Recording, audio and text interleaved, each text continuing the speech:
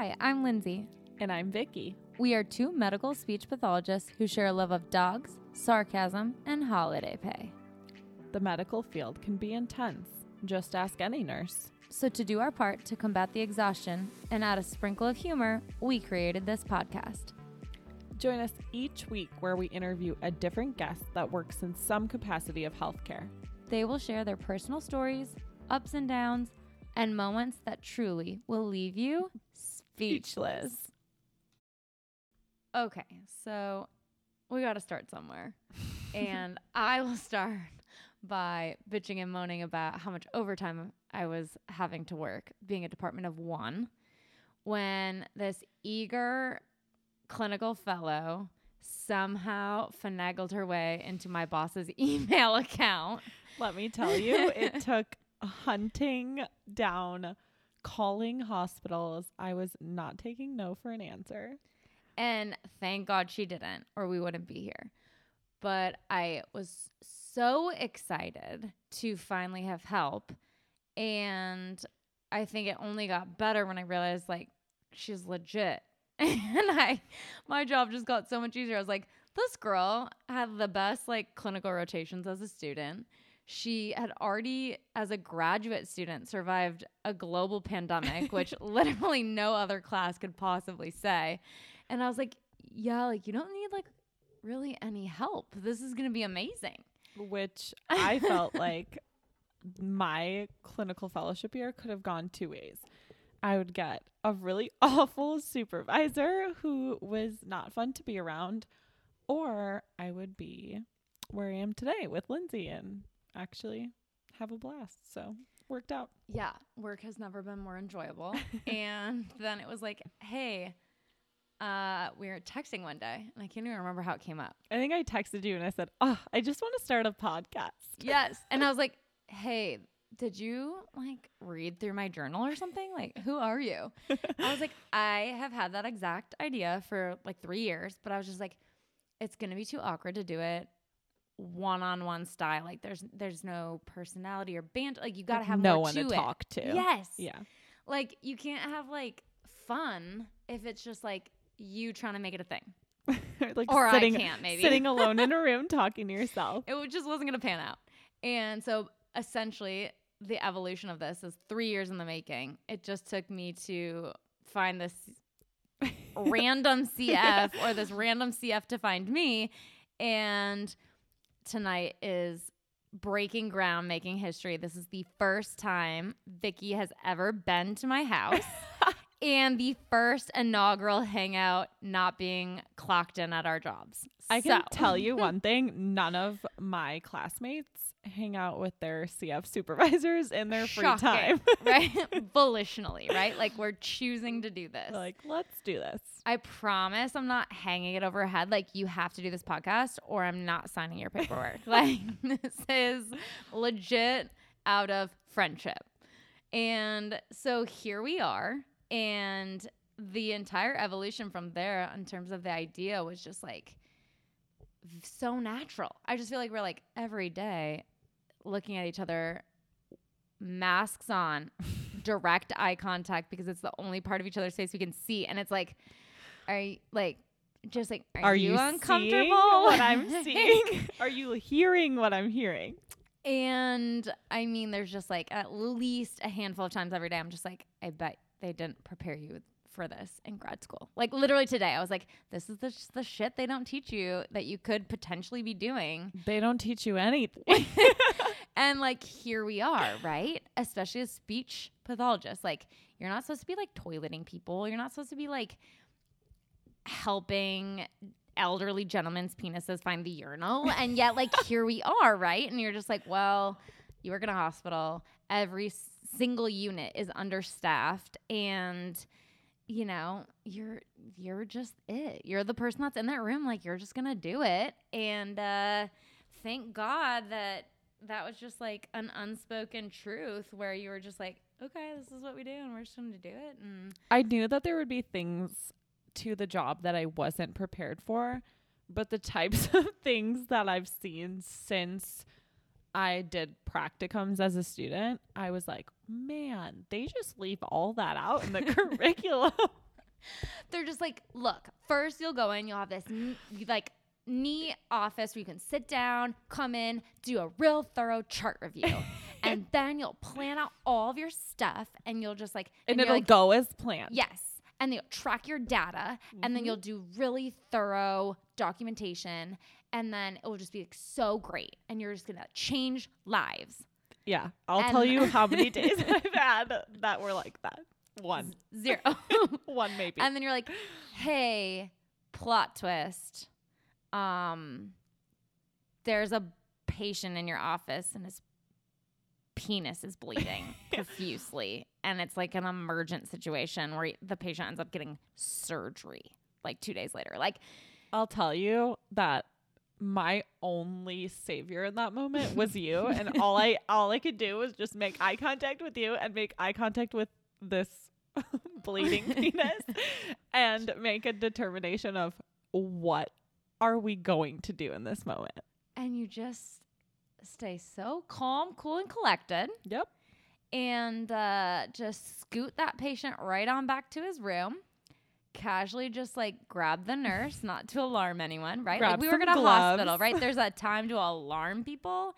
And then there's like the other 99% of the time, right? Like, look, if you call a code and you start panicking or running through a hospital, like it better be urgent. And you know what? You learn over time and experience, like the things you think would be urgent, like they just really aren't.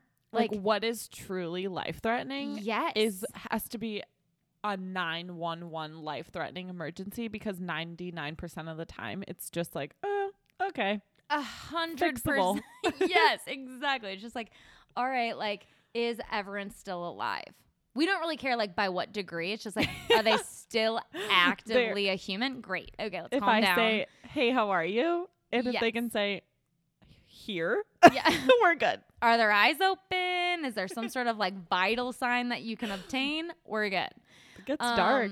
It's just, yeah. I mean, you can't, like, nothing phases anyone after some time working in a hospital. And so we calmly collect ourselves and scoot the patient back to their room. And I'll tell you what, the dysarthria treatment that we had planned out Yep. just really did not matter at that point. So We're gloves deep, just wash cloths. all the gloves, all the gowns, just it was just a real mess. Yeah. I actually was young and I was like, I want to be a doctor. And then I thought, no, too many bodily fluids, too much blood. I won't be a doctor. But and now here I she am. like deals with like suctioning trachs, the craziest of oral cares. Oh, yeah. Way more bodily fluid than you signed up for. 100%. And I think that's a lot of speech pathologists, right? Like they're like, I knew I always like want to be something in healthcare, but like I didn't want to go to like 3 million years of school. And also like, I just like think like, you know, like wiping butts, like it's like, I just can't do it. And like, God bless these nurses that can handle it, but like, I just like can't. Or like, oh my gosh, God forbid someone throws up or needles. And then you like get into the trenches if you work anywhere in healthcare. Yep. Like, so basically any setting that isn't a school, you're just like, oh shoot. I do Okay, this yeah, every have to- day. I guess I Doesn't couldn't matter really who I avoid am. it. You're like, maybe I should have gone to be a PA or like an NP or like a doctor, because you're like, Might as well have. yeah. And let's be honest, like doctors, they're not wiping butts, dealing with people's throw up, or really doing much with needles. They're decision makers. And then they're delegating to their nurses and the I rest know. of the staff. I So had it's it all like, wrong. man, yeah. Like how naive were we? Pretty nice. So here we are. And that's basically the evolution of how we met. You know, a couple little stories about our friendship and experience as coworkers thus far. I mean, it's been what? You started in July. Yeah. Here we are in October. This has really blossomed quickly. So, We've really sprouted. yes. But we came up with, you know, this concept and, you know, immediately just between like our friends, our family, you know, going through undergrad, going through graduate school, like there's so many people that we both know that work in healthcare. And so you think, gosh, like there's just like so many people that we could like tap into to hear stories and experiences. And it's a pretty incredible community.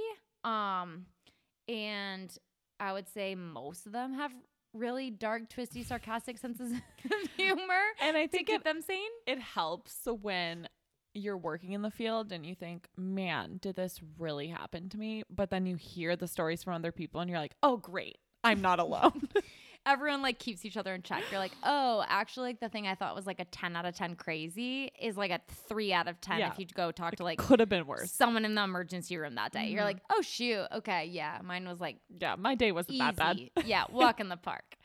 I guess I'll give a little bit of background into how I found myself into healthcare. I guess, yeah, I was one of those people that was like a little bit naive, right? And I was like, I knew I wanted to be something in healthcare. My mom's a nurse practitioner. You're going to hear more from her a little bit later in this exact inaugural episode.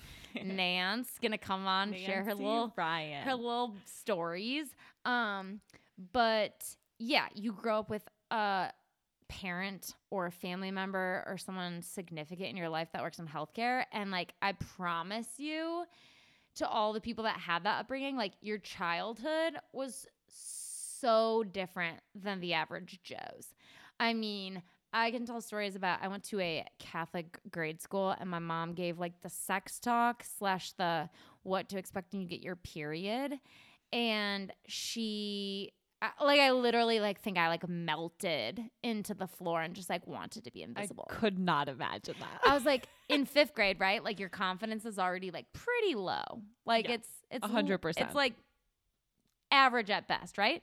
So she's like taking out like underwear to show girls like this God. is like a pad, and this is like how you put it on your underpants, and like this is like why, and like going through the whole thing. And I just remember this girl, God bless, no idea where she is now, but like she raises her tiny 5th grade hand and she's just like, Mrs. Ryan, are those Lindsay's underwear? Oh no, I you was like, poor thing. Goodbye, social life. You're goodbye. like crawling under your desk. Goodbye, 5th grade street cred. like I literally was just mortified. Nobody trying to be your friend. I was like, all right, like it's Catholic grade school in a small rural like Midwest town. Like there's already only like 20 kids in the class. Right. And it's like the same kids from kindergarten, like all the way up to like, middle school when you have to go to a real school, and you're just like, this is going to be it. I'm done. No one's going to have play dates at my house. Like I have the weird mom who brought underpants to school. And everyone thinks they're yours. Yes. I was like, guys, come on.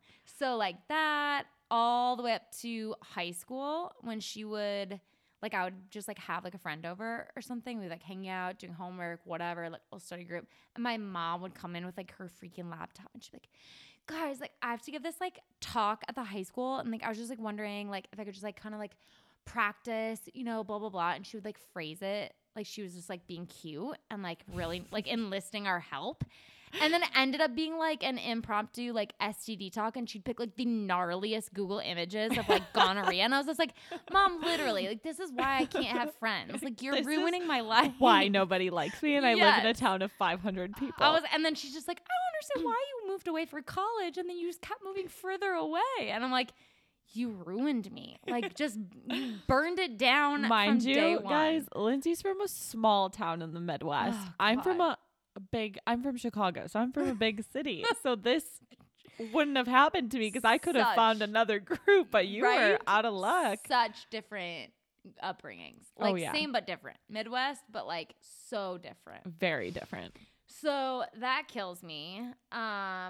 Y'all think of like another one that stands out to me big time is I was like super little. Like this is like the kind of like little where you're like, I don't know how old I was, but I like am surprised I even remember this.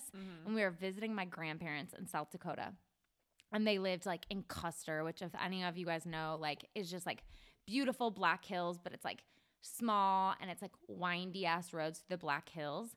And of course my mom's like a nurse, right? So you first responders out there, whatever you are medically, like you see an accident, like no one else is there, like you pull over and you do what you can till help gets there, you find help.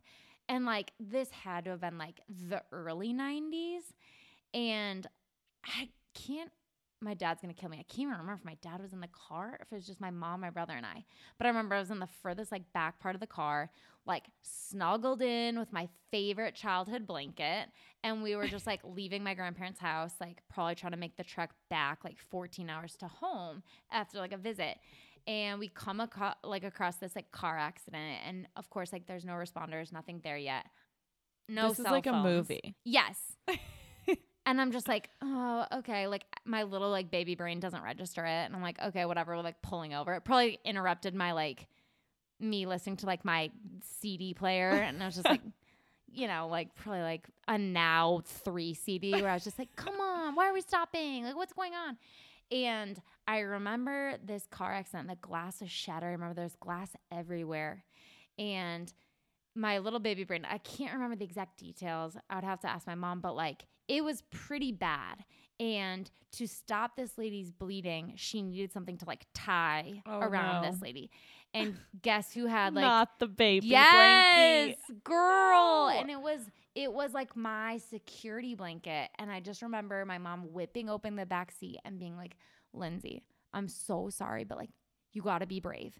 Me, right? I didn't get in the car accident. You're I'm like, just like a little baby, this right? This is not my journey. I was like, what? And like, I kid you not, that Mickey Mouse blanket, like probably in some way, shape, or form aided to saving this person's life that I'll never know. But like to me, I was just like, I lived the trauma that day.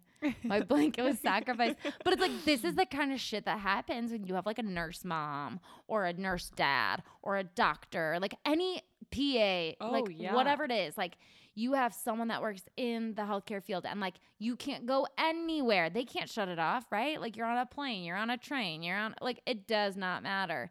They are always working. They are servants. And you actually probably thought, I'll never be this way. I will never be that person who can't turn it off. Never. And now I can't go to a restaurant without diagnosing someone with dysphagia. I'm like, 100%. Excuse me, ma'am. You're like, you've coughed plenty of times with your meal. Yeah. Your voice is super gurgly and it's actually really upsetting. Can you please clear your throat? It's driving me insane.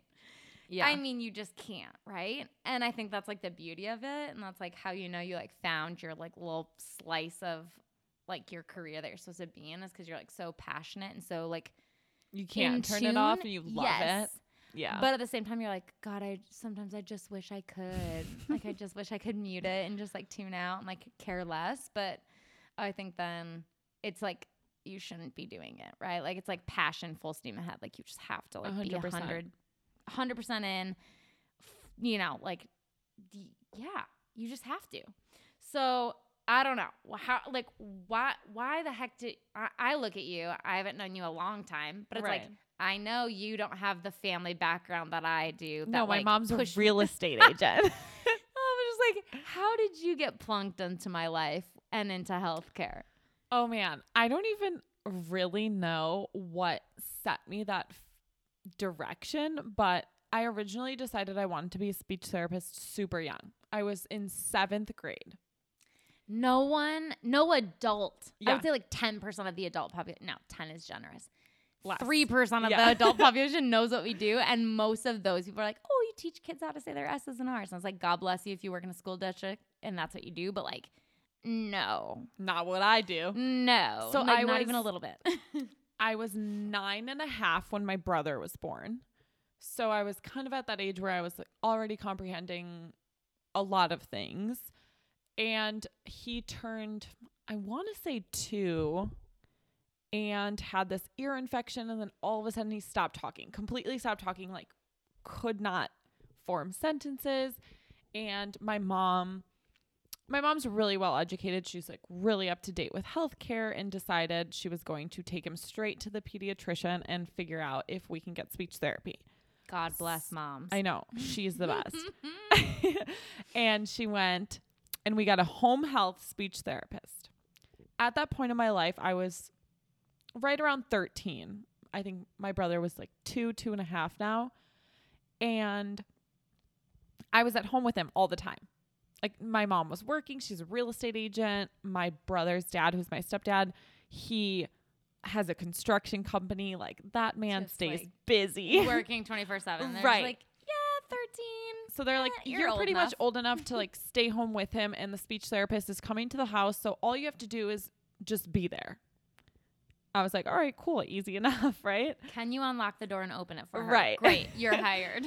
She was young. She was so great. And she came and did home health treatments, and she told me all about speech therapy. She would walk me through what she was doing and why she was doing it. And I love that. I think she's like the reason I'm in this career field. Chicago area home health speech paths. Where are you at? Her name is Kate. God bless. Kate, You're the best. find us. We don't know her last name. Kate in Chicago. You're probably retired now, but like, please reach out. Be a guest of the pod. Yeah. So I started looking into speech therapy. I was like, cool. What is this stuff? Do you just work with kids? What do you do? And I figured out that there was a medical side to it. I was lucky enough that my aunt and my mom's best friend, who we consider my aunt basically, is also a nurse. So they were both nurses in the Chicagoland area. And my mom's best friend worked at a hospital nearby, and she was like, oh, I can get you to go observe the speech therapist in my unit. And at this point, you were how old? I was 13 years old. We are still 13. Yes. We are still itty bitty thinking about like lip smackers and roller skating. And you're like, no, thanks. I want to volitionally go to a hospital. Yeah. And like hang out. Yeah. And I shadowed her around a hospital. And she Shoot. did half of her day in the NICU and then the other half of her day like NICU education. So I spent the morning with her in NICU. Of course. You're a 13-year-old girl and you're like, oh, hang out with cute babies all day? Right. Sign Loved me it. up. And then It's she like was playing like, house. yes.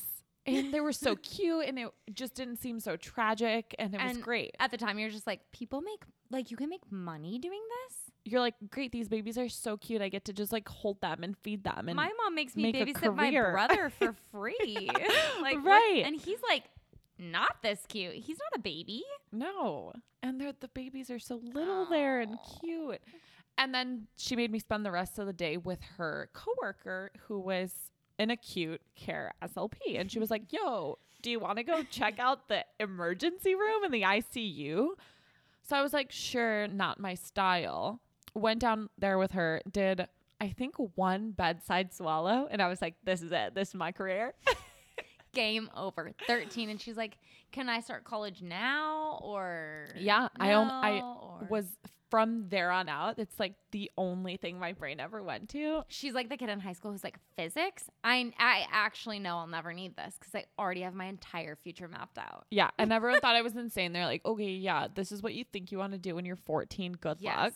And I wish that I could meet all these people and be like, guess what? And you're like, I did it. I did you it. like go back to Chicago and you're like, hey, remember me? You're like, Yeah, actually, I like am. samesies. Like Yeah. from 13, same. I'm actually in that career right now. Goodbye. Yep. So then I love that. would not take no for an answer. And the one thing they tell you, and I guarantee you they told you the same thing, is you'll never get a medical job as a clinical fellow. Yes. There's a 0% chance. Go work in the schools. No go one work wants with to the hire kids. you don't. No one have wants to hire experience. you. And it's a terrible, vicious cycle. And I'll tell any grad student that who sits here and listens and is like, I just know I don't want to work with kids, or I know I don't want to work in a school district. I know the job and setting I'm passionate about. Like, be a Vicky. You hunt down those emails. You are have to- persistent. You and have find to fight it. for it. Because I'll tell you on the other side, there's Lindsays out there that are like, I would love And I was eager, lucky. excited CF. And it has been the easiest, best match ever. I agree. I think we also fit really well as people and clinicians, Humans, yes, humans and clinical decision makers. which is I think helpful. the thing I love most about you, besides your dazzling personality, is the fact that you understand evidence-based practice. And wow, like That's that's a soapbox of its own. there's just so many that don't. It makes me die a slow death at 31. I'm just like, Yeah. But yeah, Fight for the job, and I promise you'll get it. and it will be so worth it. 100%. And then come on our podcast and tell us all about it. Yeah, and tell us all about the crazy stuff you see. We've had a blast hearing this week's guest, but we know there are more wild stories to be heard. Share your crazy moments with us at info@speechlesspod.com. Show us some love, rate, review, and subscribe. We'll be back next week with another guest who will be sure to leave you speechless.